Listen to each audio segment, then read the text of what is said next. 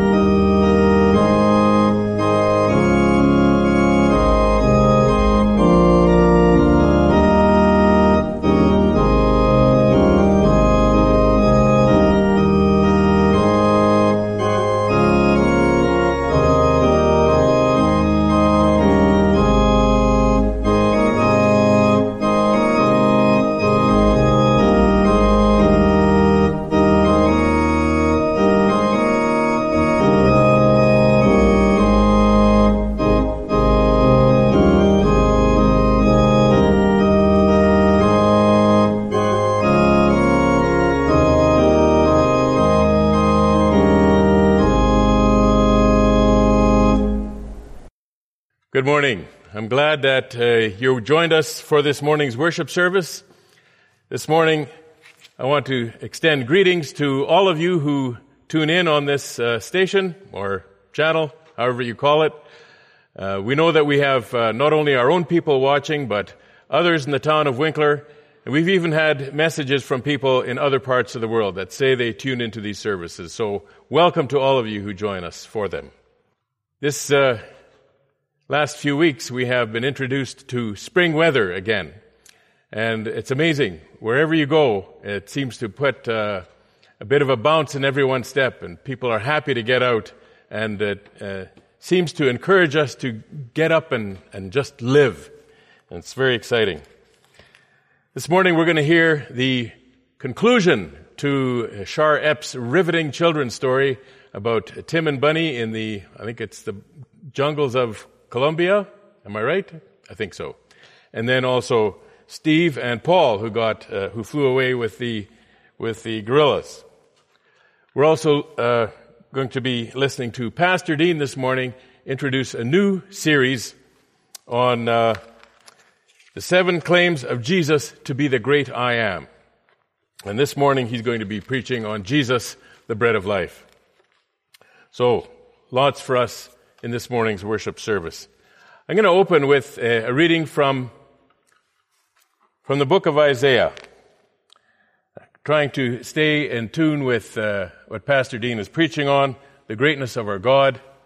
And I'm going to read Isaiah chapter 40, verses 8 to 18. The grass withers, the flower fades, but the word of our God will stand forever. Get you up to a high mountain, O Zion, herald of good news. Lift up your voice with strength, O Jerusalem, herald of good news. Lift it up, fear not. Say to the cities of Judah, behold your God. Behold, the Lord God comes with might, and his arm rules for him. Behold, his reward is with him, and his recompense before him. He will tend his flock like a shepherd. He will gather the lambs in his arms. He will carry them in his bosom and gently lead those who are with young.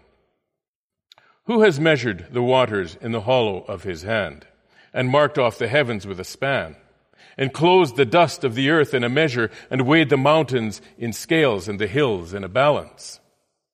Who has measured the Spirit of the Lord, or what man shows him his counsel?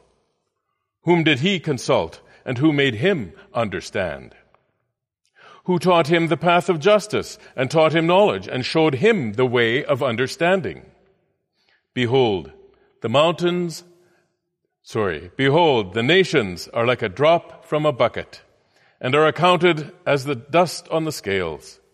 Behold, he takes up the coastlands as fine dust. Lebanon would not suffice for fuel, nor are its beasts enough for a burnt offering. All the nations are as nothing before him. They are accounted by him as less than nothing and emptiness. To whom then will you liken God, or what likeness compare with him? This is the great God, whom we love and serve, and whom we are worshiping this morning. Let's just look at a few announcements before we turn to prayer. Our missionaries of the week this week are Preston and Myra Wheeler. He is involved in the Power to Change ministry. I was at a demonstration session just this morning, and it was very good to encounter men who are involved in this ministry and to hear the stories that they have to tell. There's an expression of sympathy here. Martha Cleaver, nee Nickel of Mission, BC, passed away on Monday, March 8th. She was a sister to Olga and Abe C. Friesen. So our sympathies to you, Olga and Abe. Then also a note of thanks to our deacons. A big thank you to our deacons whose terms are fulfilled. Gerhard and Anna Friesen, Nick and Tina Friesen, John and Margaret Giesbrecht, and Ray Drieger have completed their terms of service in the deacon ministry. We thank you for your service to the church and your love for the church. You have encouraged, blessed, and strengthened us with your visits, your counsel, and your prayers. May the Lord bless you richly as you continue to engage in people's lives. Not by might nor by power, but by my Spirit, says the Lord of hosts. May God bless you all. And then we also have a membership meeting tentatively planned for March 29. There's a little bit more in the bulletin, so I would encourage you to read up on that. And one other announcement about worship services. We will only have one worship service at 9:15 this Sunday. We are looking at the option of another worship service, possibly Sunday evenings at 7:30. Discussions are ongoing, and more information will be coming out on that. So would you bow with me to pray? Our Father in heaven, we thank you that we can call you our God and our Father. We thank you for your word that reminds us of your greatness. It reminds us that we should exercise humility in your presence because you are God and we are not. I thank you, Father, that you love us and that you have sent your Son to die on the cross that we might have life, that we might have forgiveness of sin and peace with you. Father, this morning we want to bring before you some of our requests. We pray, Father, for those who lead our church, those in the church executive team. We pray, Father, that you'd give them joy and wisdom as they serve. We pray also, Father, for those who lead us in government, our municipal governments, our provincial governments, our national governments. Father, you know their need. You know the challenges that lie before them. We pray that you would also give them joy and wisdom to serve. And Father, we pray for our missionaries, Preston and Myra. We thank you for the opportunities that Preston has to reach out to business people all around and to form groups that worship together and encourage each other together, both in professional life and in their personal spiritual life. Thank you, Father, for that ministry and its far-reaching effects. I pray, Father, that you would continue to bless it. Father, we also remember today the family and relations of Martha Cleaver. We think especially of Olga and Abe Friesen in our church. Father, would you grant the members of this family your comfort and your peace as they grieve. Father, we also thank you for the many willing servants in our church. And today we remember especially those who serve you in the deacon ministry. We thank you for that office. We thank you for those who are willing to serve in that office. And we pray, Father, that you would encourage and bless those who have served, and then that you would also prepare more to serve in that capacity. It is a blessing to the church. Thank you for it. Then, Father, as we prepare for a membership meeting coming up, we pray that you would go before us, that you would prepare the way for a healthy, robust, and good meeting, that we can speak together and make decisions and unite ourselves around the decisions that we make. Thank you, Father, for those meetings. May we be well prepared. Now, Father, as we give ourselves to you, we pray that you would inhabit our hearts and our minds. We pray that you would put away the powers of darkness from us that distract us. And I pray, Father, that you would bless our minds with an attentiveness to worship, to sing, to pray, and to hear the word preached and apply it to our own lives. Thank you, Father, for all these things. In Jesus' name, amen. And now we will turn our attention to Pastor Harold as he leads us in this morning's singing. Good morning, everyone. Today we're going to sing a song. It's called What a Friend We Have in Jesus.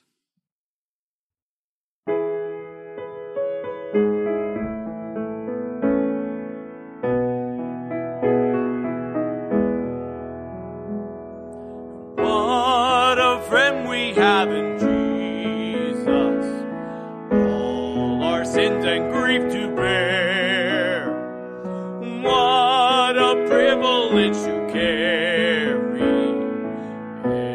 everything to God in prayer. And oh, what peace we often forfeit, and oh, what needless pain we bear. All because we do not carry everything to God in prayer. Have we trials and temptation? Is there trouble anywhere? We should never be discouraged. Take it to the Lord in prayer. Can we find a friend so faithful who will all our sorrows share? Jesus knows our every weakness. Take it to the Lord in prayer. Are we weak and heavy laden, crumble with a load of care? Precious Savior, still our refuge. Take it to the Lord in prayer. Do thy friends despite forsake thee? Take it to the Lord in prayer. In his arms he'll take and shield thee. Thou wilt find a soul in there.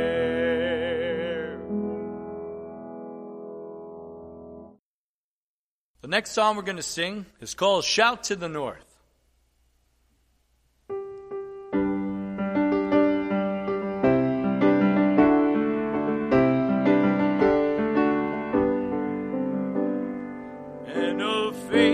Rise up and sing of a great and glorious King. You are strong when you feel weak, in your brokenness complete.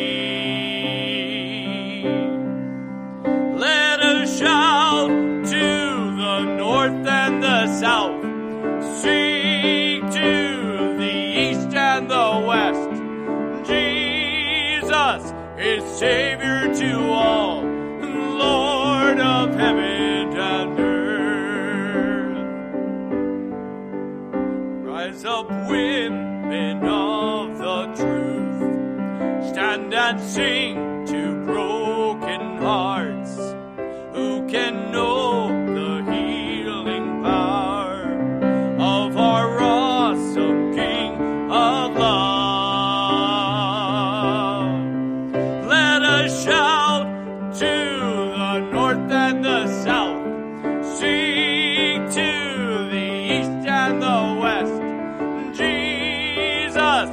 is Savior to all, Lord of heaven and earth. And we've been through fire, and we've been through rain. We've been refined by the power of His name.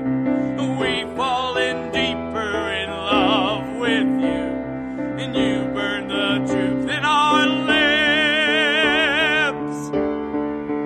Let us shout to the north and the south, sing to the east and the west. Jesus is Savior to all, Lord of heaven and earth. Rise up, church, with broken wings. Fill this place with songs again of our God who reigns on high. By His grace again we'll fly. Let us shout to the north and the south, sing to the east and the west.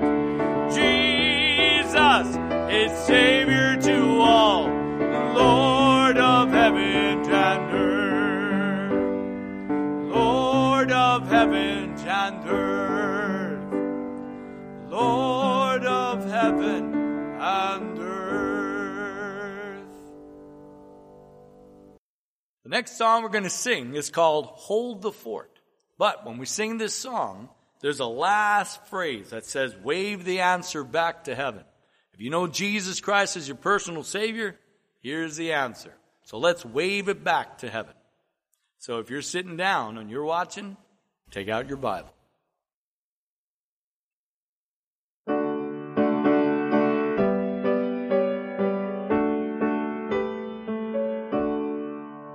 Oh, my comrade, see the signal waving in the sky. Reinforcement now appearing, victory is nigh. Hold the fort, for I am coming. Jesus, signal still. Wave the answer back to heaven. By thy grace we will see the mighty host advancing, Satan leading on. Mighty men around us falling, courage almost gone.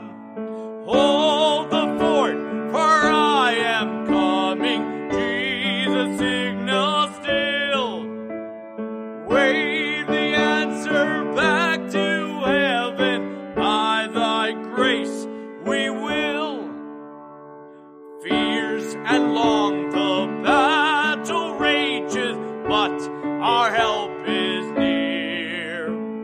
Onward comes our great commander. Cheer, my comrade, cheer. Hold the fort, for I am coming. Jesus, signal still. Wave the answer back to heaven. By thy grace we will. Well, good morning. I, again, am excited to be with you and to find out how the story ends. It's been really fun to share this story with you. And I think a lot of us are wondering how this is all going to work out. So let's just get straight to the story. I think you'll remember that last time we ended with Paul escaping in the plane. Do you remember that? He was able to escape through the night.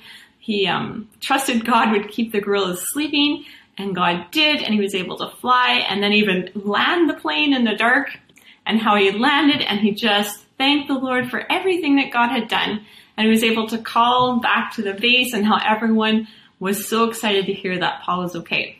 But if you also remember, Paul wasn't the only one being held hostage. There was the other 3 missionaries being held in the Punavi village by other guerrillas, and that's where our story picks up today. Back in the Punavi village, Tim, Bunny, and Steve were prisoners in Tim and Bunny's house. One day, Tim saw Alberto, the village chief, outside and asked the gorilla guarding them if he could talk to him.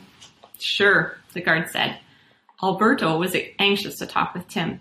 He told Tim that the old ways and God's ways had been at war in his heart. Some Punavis of Colombia had always killed those who hurt them, and now guerrilla soldiers had come into the village and had taken captive the Punavis' friends, missionary Tim and Bunny, and the pilot Steve. The villagers tried to convince Alberto that the guerrillas should be killed. But Alberto remembered the teachings of Jesus. Love your enemies. Pray for those who hurt you. So Alberto couldn't sleep. All night long there was this struggle in his heart. Shall we kill the guerrillas or should we love them? God's word seemed strange to Alberto, but God tells the truth, and Alberto decided to listen to God. In the morning he told his people, God does not want us to kill the guerrillas. That same morning, another Punavi chief from downriver came to the village. He also wanted to kill the guerrillas, but Alberto said, no, last night God told me to leave it in his hands. Alberto realized that if the chief had come one day earlier, Alberto and his people might have done the wrong thing. And as Alberto shared about the struggle he'd had, Tim encouraged him and the other Punavis that doing good to the guerrillas was the right thing. He showed them a verse in Romans, if your enemy is hungry, feed him. Imagine the surprise of the guerrillas when a Punavi family brought them a big bowl of cooked food. Another Punavi gave them some ripe bananas, and another gave them a chicken. The guerrillas could not figure out what was going on. They also couldn't figure out why the Punavis were not listening to them. The guerrillas held meetings every night to try and win the villagers over. Every night they told the Punavis how bad the missionaries were, but every night the villagers responded that the missionaries were not bad, and later each night, all the Punavi Christians would get together and pray that God would set Tim, Bunny, and Steve free. After several days, 3 more guerrillas came to the Punavi village. Their leader came into the hut and ordered the missionaries, pack a suitcase, we're going downriver. By now, Steve, Tim, and Bunny could see that as long as they were near the Punavis, the guerrillas would treat them well because of the villagers. But leaving the village? Well, it might mean that the guerrillas were planning to hurt them. As the missionaries prayed, the Punavi chief Alberto went boldly to the new guerrilla leader. I invited the missionaries here, he declared. They're my responsibility. If they're going to leave, I'm the one that should send them. The guerrillas decided not to take the missionaries anywhere that day. The next morning, Tim, Bunny, and Steve woke up in fear that this was the day they would be harmed. You know, Tim said, we're just not completely trusting God. And Bunny and Steve agreed. It was hard not to be scared. And together they prayed, giving themselves to God for whatever might happen. And God's peace filled their hearts and they felt ready for anything. And just then a guerrilla leader came in and said, get your stuff ready, we're going this time. News that the missionaries were being taken away spread quickly through the village. All of the Punavis gathered at the riverbank to see them off, not knowing if they would ever see them again. Some cried as Tim, Bunny, and Steve were commanded to get into a large canoe. The missionaries were taken to a hidden spot in the jungle and held prisoner. After 9 days, Tim was feeling really low. God, he prayed, I'm a father, and I know there are times when my girls need me to pay special attention to them. Well, that's how I feel right now. I need you to let me know you love me. Steve asked, hey, what are you thinking, Tim? And Tim told Steve about his prayer. The next day, Sunday morning, Steve exclaimed, Tim, here's your answer. Look at the choir of birds. And on the branches of trees all around them sat big birds and little birds singing and chirping. The little birds usually flew away from the big birds, but not this morning. The missionaries counted 26 different kinds of birds, parrots, toucans, and even a big old turkey buzzard. The bird choir sang for 3 hours. Tim, Bunny, and Steve sang too, praising God. At noon, all the birds left. They watched for the bird gathering the next day, but it didn't happen. Nor did it happen the next day or the next until the following Sunday. This time, there were even more birds, chirping, singing, and croaking. Again, they stayed until noon. When the missionaries pointed out the birds to the guerrillas couldn't care less. But Tim, Bunny, and Steve were thrilled that their Heavenly Father had sent the birds to show them He loved them and cared for them. One day, the guerrillas took the 3 missionaries back to the Punavi village so the villagers could see that they were all right. Tim was glad to hear that the Christians were meeting together regularly, teaching others, and praying always that God would release the prisoners. You will be set free, Alberto said, because we have prayed. The missionaries were told how bad the Punavis felt when they were taken away. It was like one of our children had died. We didn't feel like eating. We would walk by our empty house and feel so sad. On the way back to the jungle camp, the guerrilla commander was very quiet. This was the first time he had actually seen the Punavis and the missionaries together. The next morning, he had asked them the question that had been burning in his mind all night. What makes the Punavis love you so much? Tim didn't give him an easy answer. He just said, ask them. After another week, the missionaries were told a plane was coming for them, and they were taken back to the village to wait for it. They waited 6 days, but no plane arrived, so the guerrillas took them back into the jungle again. The next morning, they heard a plane flying overhead. Then, what a mad scramble. They were rushed to the village airstrip. As they neared the airstrip, the guerrillas blindfolded them so they couldn't see the plane or the pilot. They were not sure where they were being taken or what would happen to them next. That night, they were held in a different camp. The next morning, the commander went with them again on a 6-hour speedboat ride down the river. There they waited and waited, even though they weren't sure what they were waited for. Finally, a boat came that was almost too big for the river. People from the government were on the boat, and the missionaries were being released. The commander said goodbye with a firm handshake. Tim was shocked to see that the commander looked as if he cared. Were those tears in his eyes? Had something touched his heart while they were being held captive? In Bogota, friends and family were waiting for the captives to be returned. After 33 days of being held captive, Tim, Bunny, and Steve walked through the door. Can you imagine the excitement? There was laughing, crying, talking, and hugging, but most of all, there was rejoicing and praising God for the work that he had done. Can you imagine? This is a real story. These are real people. Paul, the pilot, we had breakfast with him one day. And the God that they trusted, he also is very real. He knows us. He loves us. He sent his son for us. He understands what we were going through, and he cares for us like his children, like in the way he sent the birds for the missionaries while they're being held captives. He also has given us his word, the Bible. It's there to encourage us, like the missionaries when they remembered what God had done in the past and the promise he has for us now and for the future. And it also instructs us, like the missionary or like the tribal chief, Alberto, who prayed to know what to do. It helped him know what was right and wrong, and it also can tell us what's right and wrong and help us in our situations. And he's also given us each other. We are here to pray for one another, to encourage one another, and to care for each other. And not just for people in our family or church or community, but to pray for people worldwide. There are people right now that are in prisons because of their faith and their love for Jesus that could really use our prayers for them. There are people who don't know Jesus that we need to pray for and be open to being someone to go and share Jesus with them. So thank you so much for letting me share this story with you over the last 5 weeks. I've really enjoyed this story. It is a very good story. You know, there are so many good stories like this out there, and I'm sure our library has some good books, and if you need some suggestions, we've also read some really good stories together stories that encourage us to have faith and to believe that God is in control and is working in all situations. So have a great week, and thanks again. Good morning. This morning's scripture reading is from John 6, verses 1 to 24. It's entitled, Jesus Feeds the 5,000. Sometime after this, Jesus crossed to the far shore of the Sea of Galilee. This is the Sea of Tiberias. And a great crowd of people followed him because they saw the signs he had performed by healing the sick. Then Jesus went up to a mountainside and sat down with his disciples. The Jewish Passover festival was near.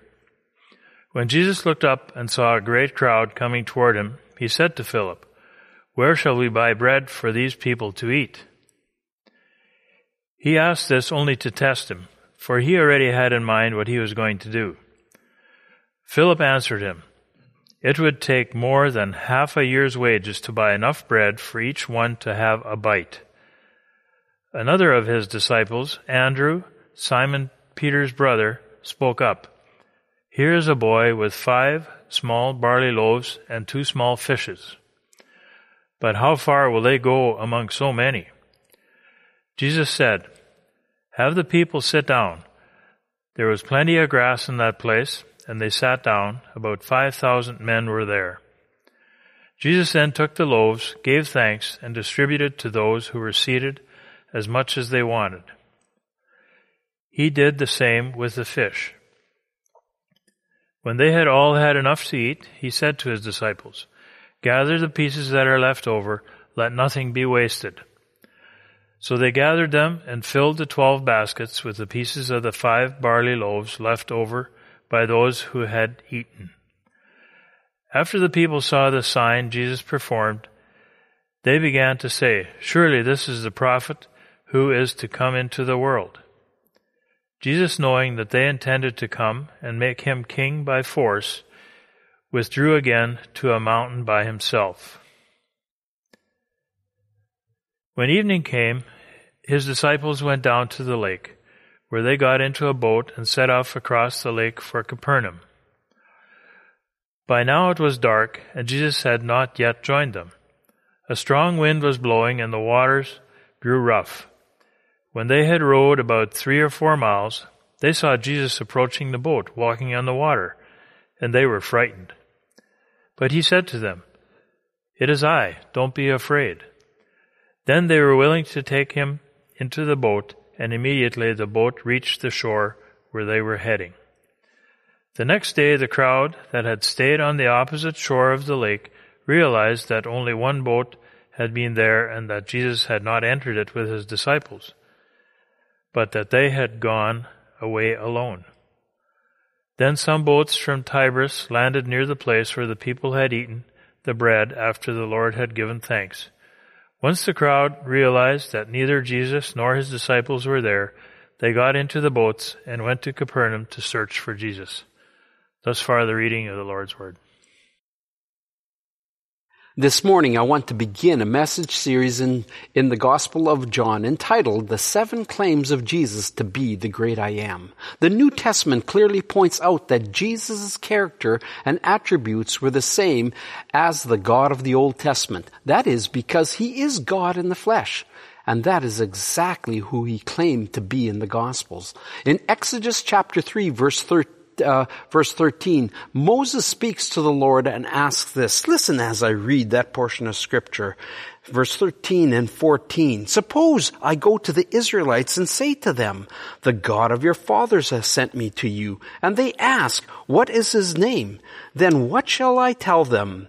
And God said to Moses, 'I am who I am. This is what you are to say to the Israelites. I am has sent you." Then J.H. Hofmeyr states this. Moses is not demanding to know God per se, but the character behind that name. God's answer supports this because he does not say Yahweh, according to verse 14, but interprets the name I am who I am. And this may appeal to his infinite existence, the Lord God Almighty, who was and is to come. Jesus claims to be an infinite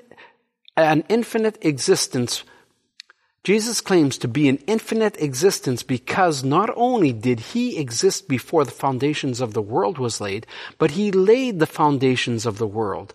The first chapter of John's Gospel communicates this. Here are the 7 I ams of Jesus that we will be examining over the next 7 messages that I will bring. John chapter 6 verse 35, then Jesus declared, I am the bread of life. He who comes to me will never go hungry, and he who believes in me will never be thirsty. Then John 8 verse 12 says this, when Jesus spoke again to the people, he said, I am the light of the world. Whoever follows me will never walk in darkness, but will have the light of life. And then in John 9 verse 5, he says, while I am in the world, I am the light of the world. John chapter 10 verse 7 says this, therefore Jesus said again, I tell you the truth, I am the gate for the sheep. Then in John chapter 10 verses 11 through 14, Jesus says, I am the good shepherd. The good shepherd lays down his life for his sheep. John chapter 11 verse 25 says this, Jesus said to her, I am the resurrection and the life. He who believes in me will live even though he dies. John 14:6, Jesus answered, I am the way, the truth, and the life. No one comes to the Father except through me. And then we go to John chapter 15, verse 1 and 5. I am the true vine, and my Father is the gardener. I am the vine, you are the branches. If a man remains in me and I in him, he will bear much fruit. Apart from me, you can do nothing. If you will notice, each of these statements applies to the spiritual needs that each of us has. And Jesus is the only one who can meet and satisfies these needs. The reason he can say this is because he is the creator of you and I. This then is the background to the 7-part series. This morning's take your Bibles with me and turn to John chapter 6 verses 25 through 40 as I read that portion of Scripture. John chapter 6 verses 25 through 40, and it says this. When they found him on the other side of the lake, they asked him, Rabbi, when did you get here? And Jesus answered, I tell you the truth. You are looking for me not because you saw the miraculous signs, but because you ate the loaves and had your fill. Do not work for food that spoils, but for food that endures to eternal life, which the Son of Man will give you. On him God the Father has placed his seal of approval. Then they asked him, what must we do to do the works God requires? And Jesus answered, the work of God is this, to believe in the one he has sent. So they asked him, what miraculous signs then will you give that we may see it and believe you? What will you do? Our forefathers ate the manna in the desert. As it is written, he gave them bread from heaven to eat. And Jesus said to them, I tell you the truth. It is not Moses who has given you the bread from heaven, but it is my Father who gives you the true bread from heaven. For the bread of God is he who comes down from heaven and gives life to the world. Sir, they said, from now on, give us this bread. And then Jesus declared to them, I am the bread of life. He who comes to me will never go hungry, and he who believes in me will never be thirsty. But as I told you, you have seen me, and still you do not believe. All the Father gives me will come to me, and whoever comes to me I will never drive away. For I have come down from heaven, not to do my will, but to do the will of him who sent me. And this is the will of him who sent me, that I shall lose none of all that he has given me, but raise them up at the last day. For my Father's will is that everyone who looks to the Son and believes in him shall have eternal life, and I will raise him up on the last day. Let's pray. Heavenly Father, as we come before you, we give you thanks for the beautiful weather that you have given us. We thank you for the spring that is coming quickly. And Lord, we thank you more than anything that you are the creator of all this, and you are the creator of each person who is watching and each person who is here I thank you, Lord, that you guide and you lead, and of course, you maintain your goodness to us through sending your Son into this world.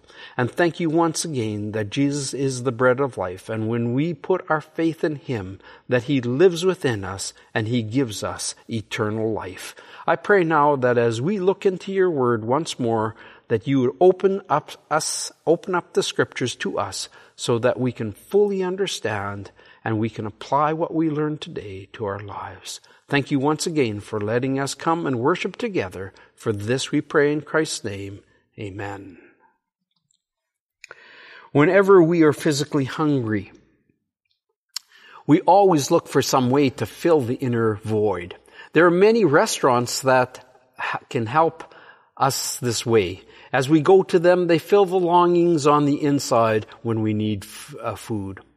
Now, you may notice that over the last number of years, things have been changing, and everybody has been eating, or supposedly eating, a little bit healthier. In one particular community, one restaurant was selling deep-fried, unhealthy food, but it tasted great. And one day, a new restaurant opened up and put a large sign up that read, "Eat healthier and live longer." The restaurant owners who sold the greasy food wondered what they were going to do to combat this, because now they were going to be losing business. Then they came up with a new idea, and that was to put a sign which read, "Eat here and die happy." We all know that food satisfies our hunger. The fact is that we are all on a quest to have our longings and our deepest needs met. In the realm of physical hunger, only food will fill that void. And in the realm of spiritual hunger, only Jesus will satisfy that emptiness. I've entitled this message, The Bread of Life. And in the bread of life, we find this.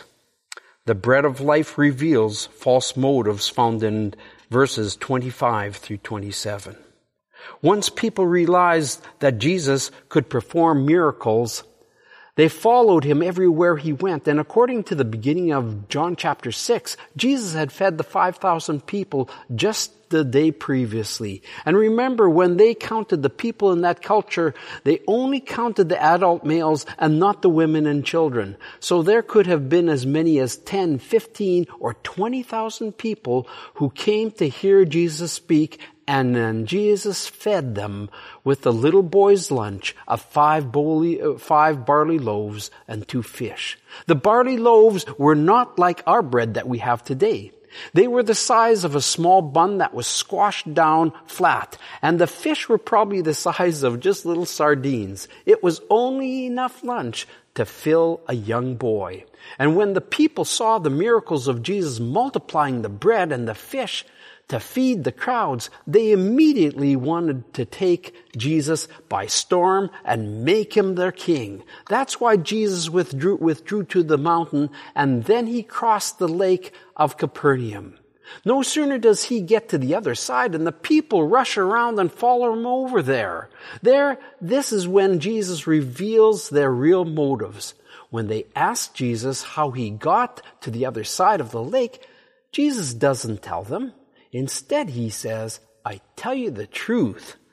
You're looking for me not because you saw the miraculous signs, but because you ate the loaves and you had your fill." The whole point was that many of the people following him were following because he had fed them. They wanted Jesus to supply their earthly food. As a matter of fact, they saw Jesus as the miracle worker, and if they just followed him, he would take care of all their physical needs. However, the reason why Jesus came was to supply their spiritual needs. That was primary. Life is so much more than just eating and being satisfied physically. That's why Deuteronomy chapter 3, verse 8 says this in regards to the food.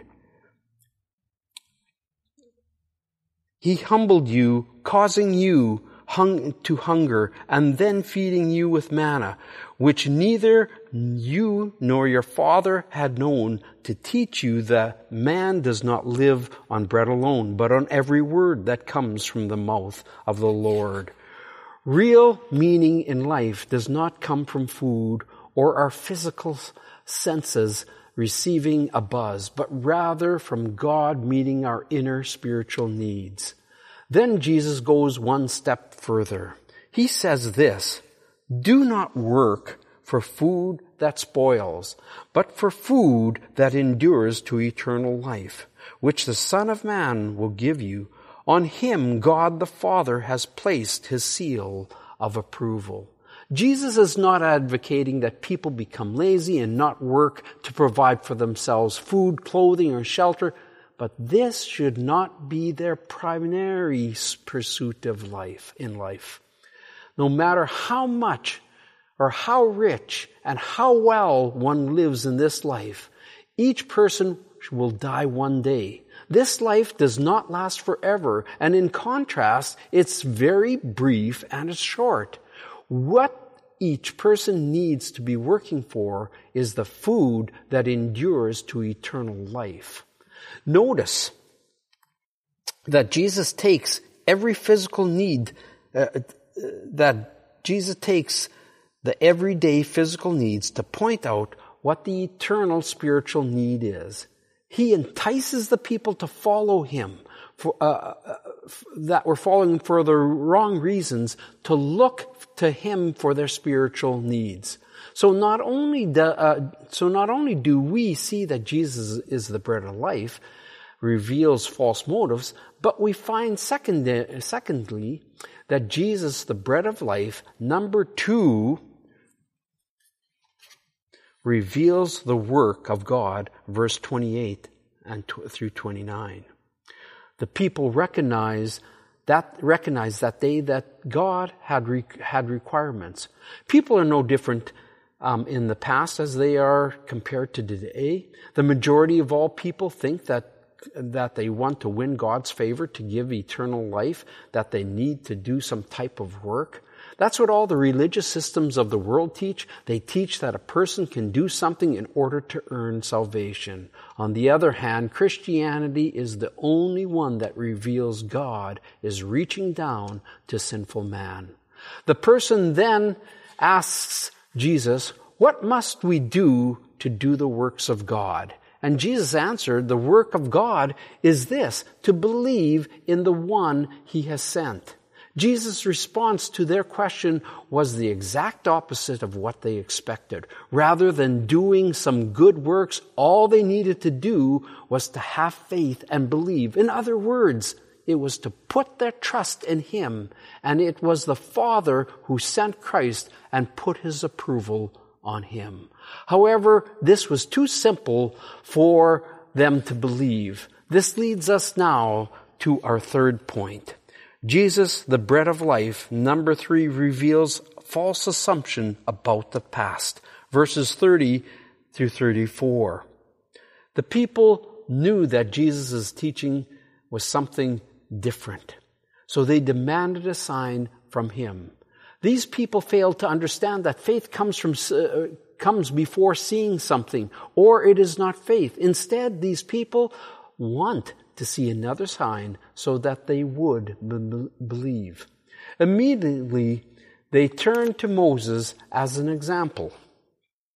The people thought that the miracles that Moses did were greater than the ones that Christ performed.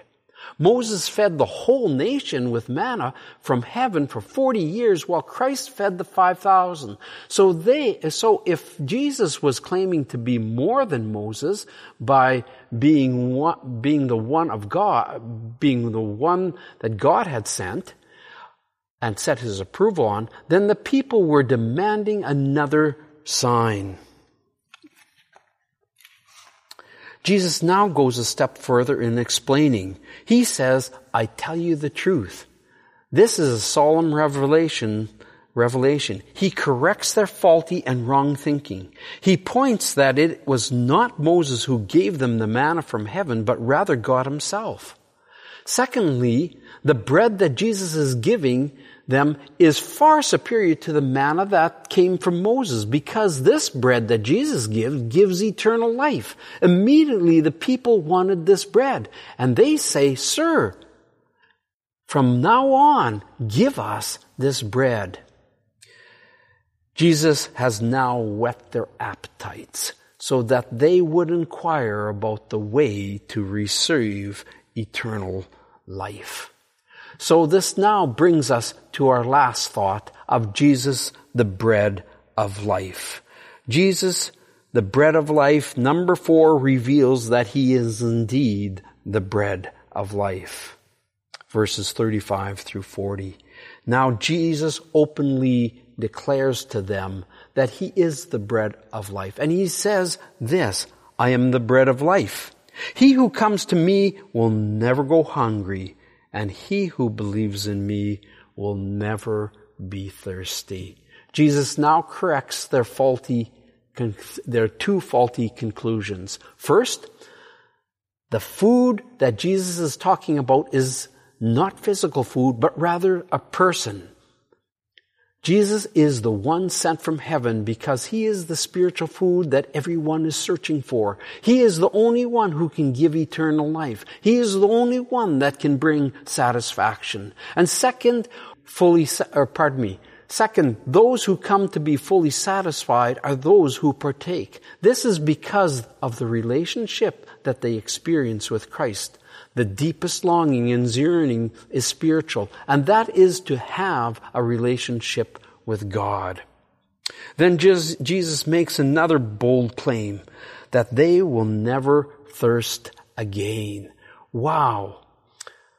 They will never have to run after the things of this world to have their deepest longings met. Let me ask you a question this morning. When you are bored or lonely, where do you go and what do you do? Many people in our world who do not know the Lord will turn to drugs, alcohol, food, sex, entertainment, cults, or some other vices of the world to find the satisfaction to meet the deepest longing of their hearts. These other things are only satisfied for the moment, and then the hunger comes once again. However, for us who are believers, we also many times falls into the same predicament. When Jesus says, "I am the bread of life," he says that when one comes and walks in close fellowship with him, they will be filled with joy and fulfillment. They are satisfied and they have true meaning in life and in the life to come. If you have found your joy has dissipated, chances are that you have not been walking close with the Lord. That goes for me as well. When I find that my longings are not being met, it's because I am not walking close with the Lord. Let's resolve today that you and I will return to a close walk with Christ by placing him first in our lives in everything that we do. I want to close with this last quote from S.D. Ayr. And he says this from his book, Drawing Close to God. The human heart has an innate hunger for God. Psychoanalyst Gerald May writes in his book, Addictions and Grace, and he says, after 20 years of listening to the yearning of people's hearts, I am convinced that all human beings have an inborn desire for God. Whether we are consciously religious or not, this desire is the deepest longings and the most precious treasures. Quiet times allow us to properly address that hunger. Then he says this, just as we can't live without daily bread, we can't live without a daily feeding on the life of our Creator and our Savior. God's Spirit inside believers creates a taste for Him. Through His work inside our hearts, we come to relish His Word. It becomes sweeter than honey, found in Psalm chapter 19, verse 10. It is the spiritual milk that causes us to grow up in our salvation, according to 1 Peter chapter 2, verse 2. Truly, Christ is the only one who can satisfy. As we walk with Him, as we place our faith in Him, through our ups and downs, and although we go down, we come up. But whether we were up or down, we walk with His strength, and He meets us at every place in our lives. I encourage you to continue to surrender your life to Him each day, and that you walk by His grace and His strength. The last song we're going to sing, and thank you for singing with us, is Here I Am to Worship.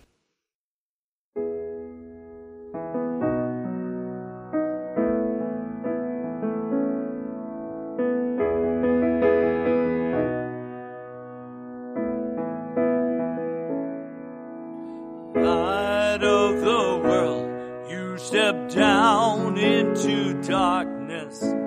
Open mine eyes, let me see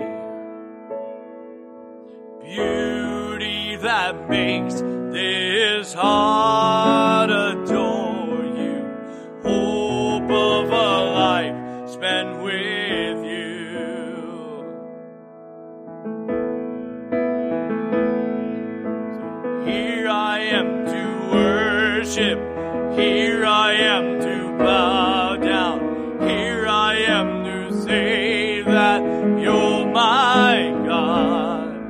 You're altogether lovely, altogether worthy, altogether wonderful to me. King of all days, oh so highly exalted, glorious in heaven above.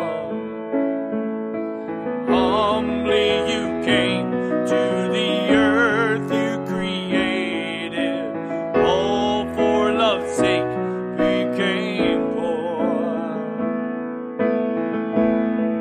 So here I am to worship, here I am to bow down, here I am to say that you're my God.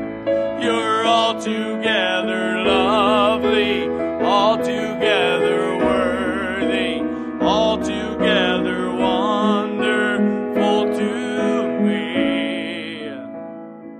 I'll never know how much it cost to see my sin upon that cross. And I'll never know how much it cost to see my sin upon that cross.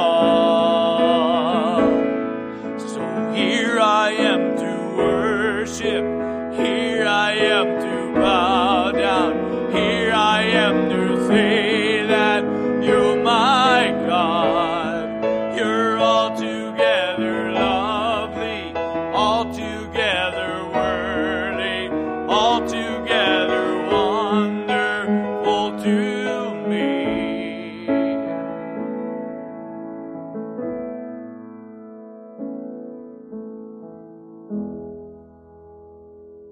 Thank you. The benediction is found in Acts chapter 20, verse 32. Now I commit you to God and to the word of His grace, which can build you up and give you an inheritance among all those who are sanctified. Heavenly Father, we thank you for the grace that you have given to each people. We thank you, Lord, that you are the bread of life. We thank you that you satisfy us when we walk close with you and when we are obedient.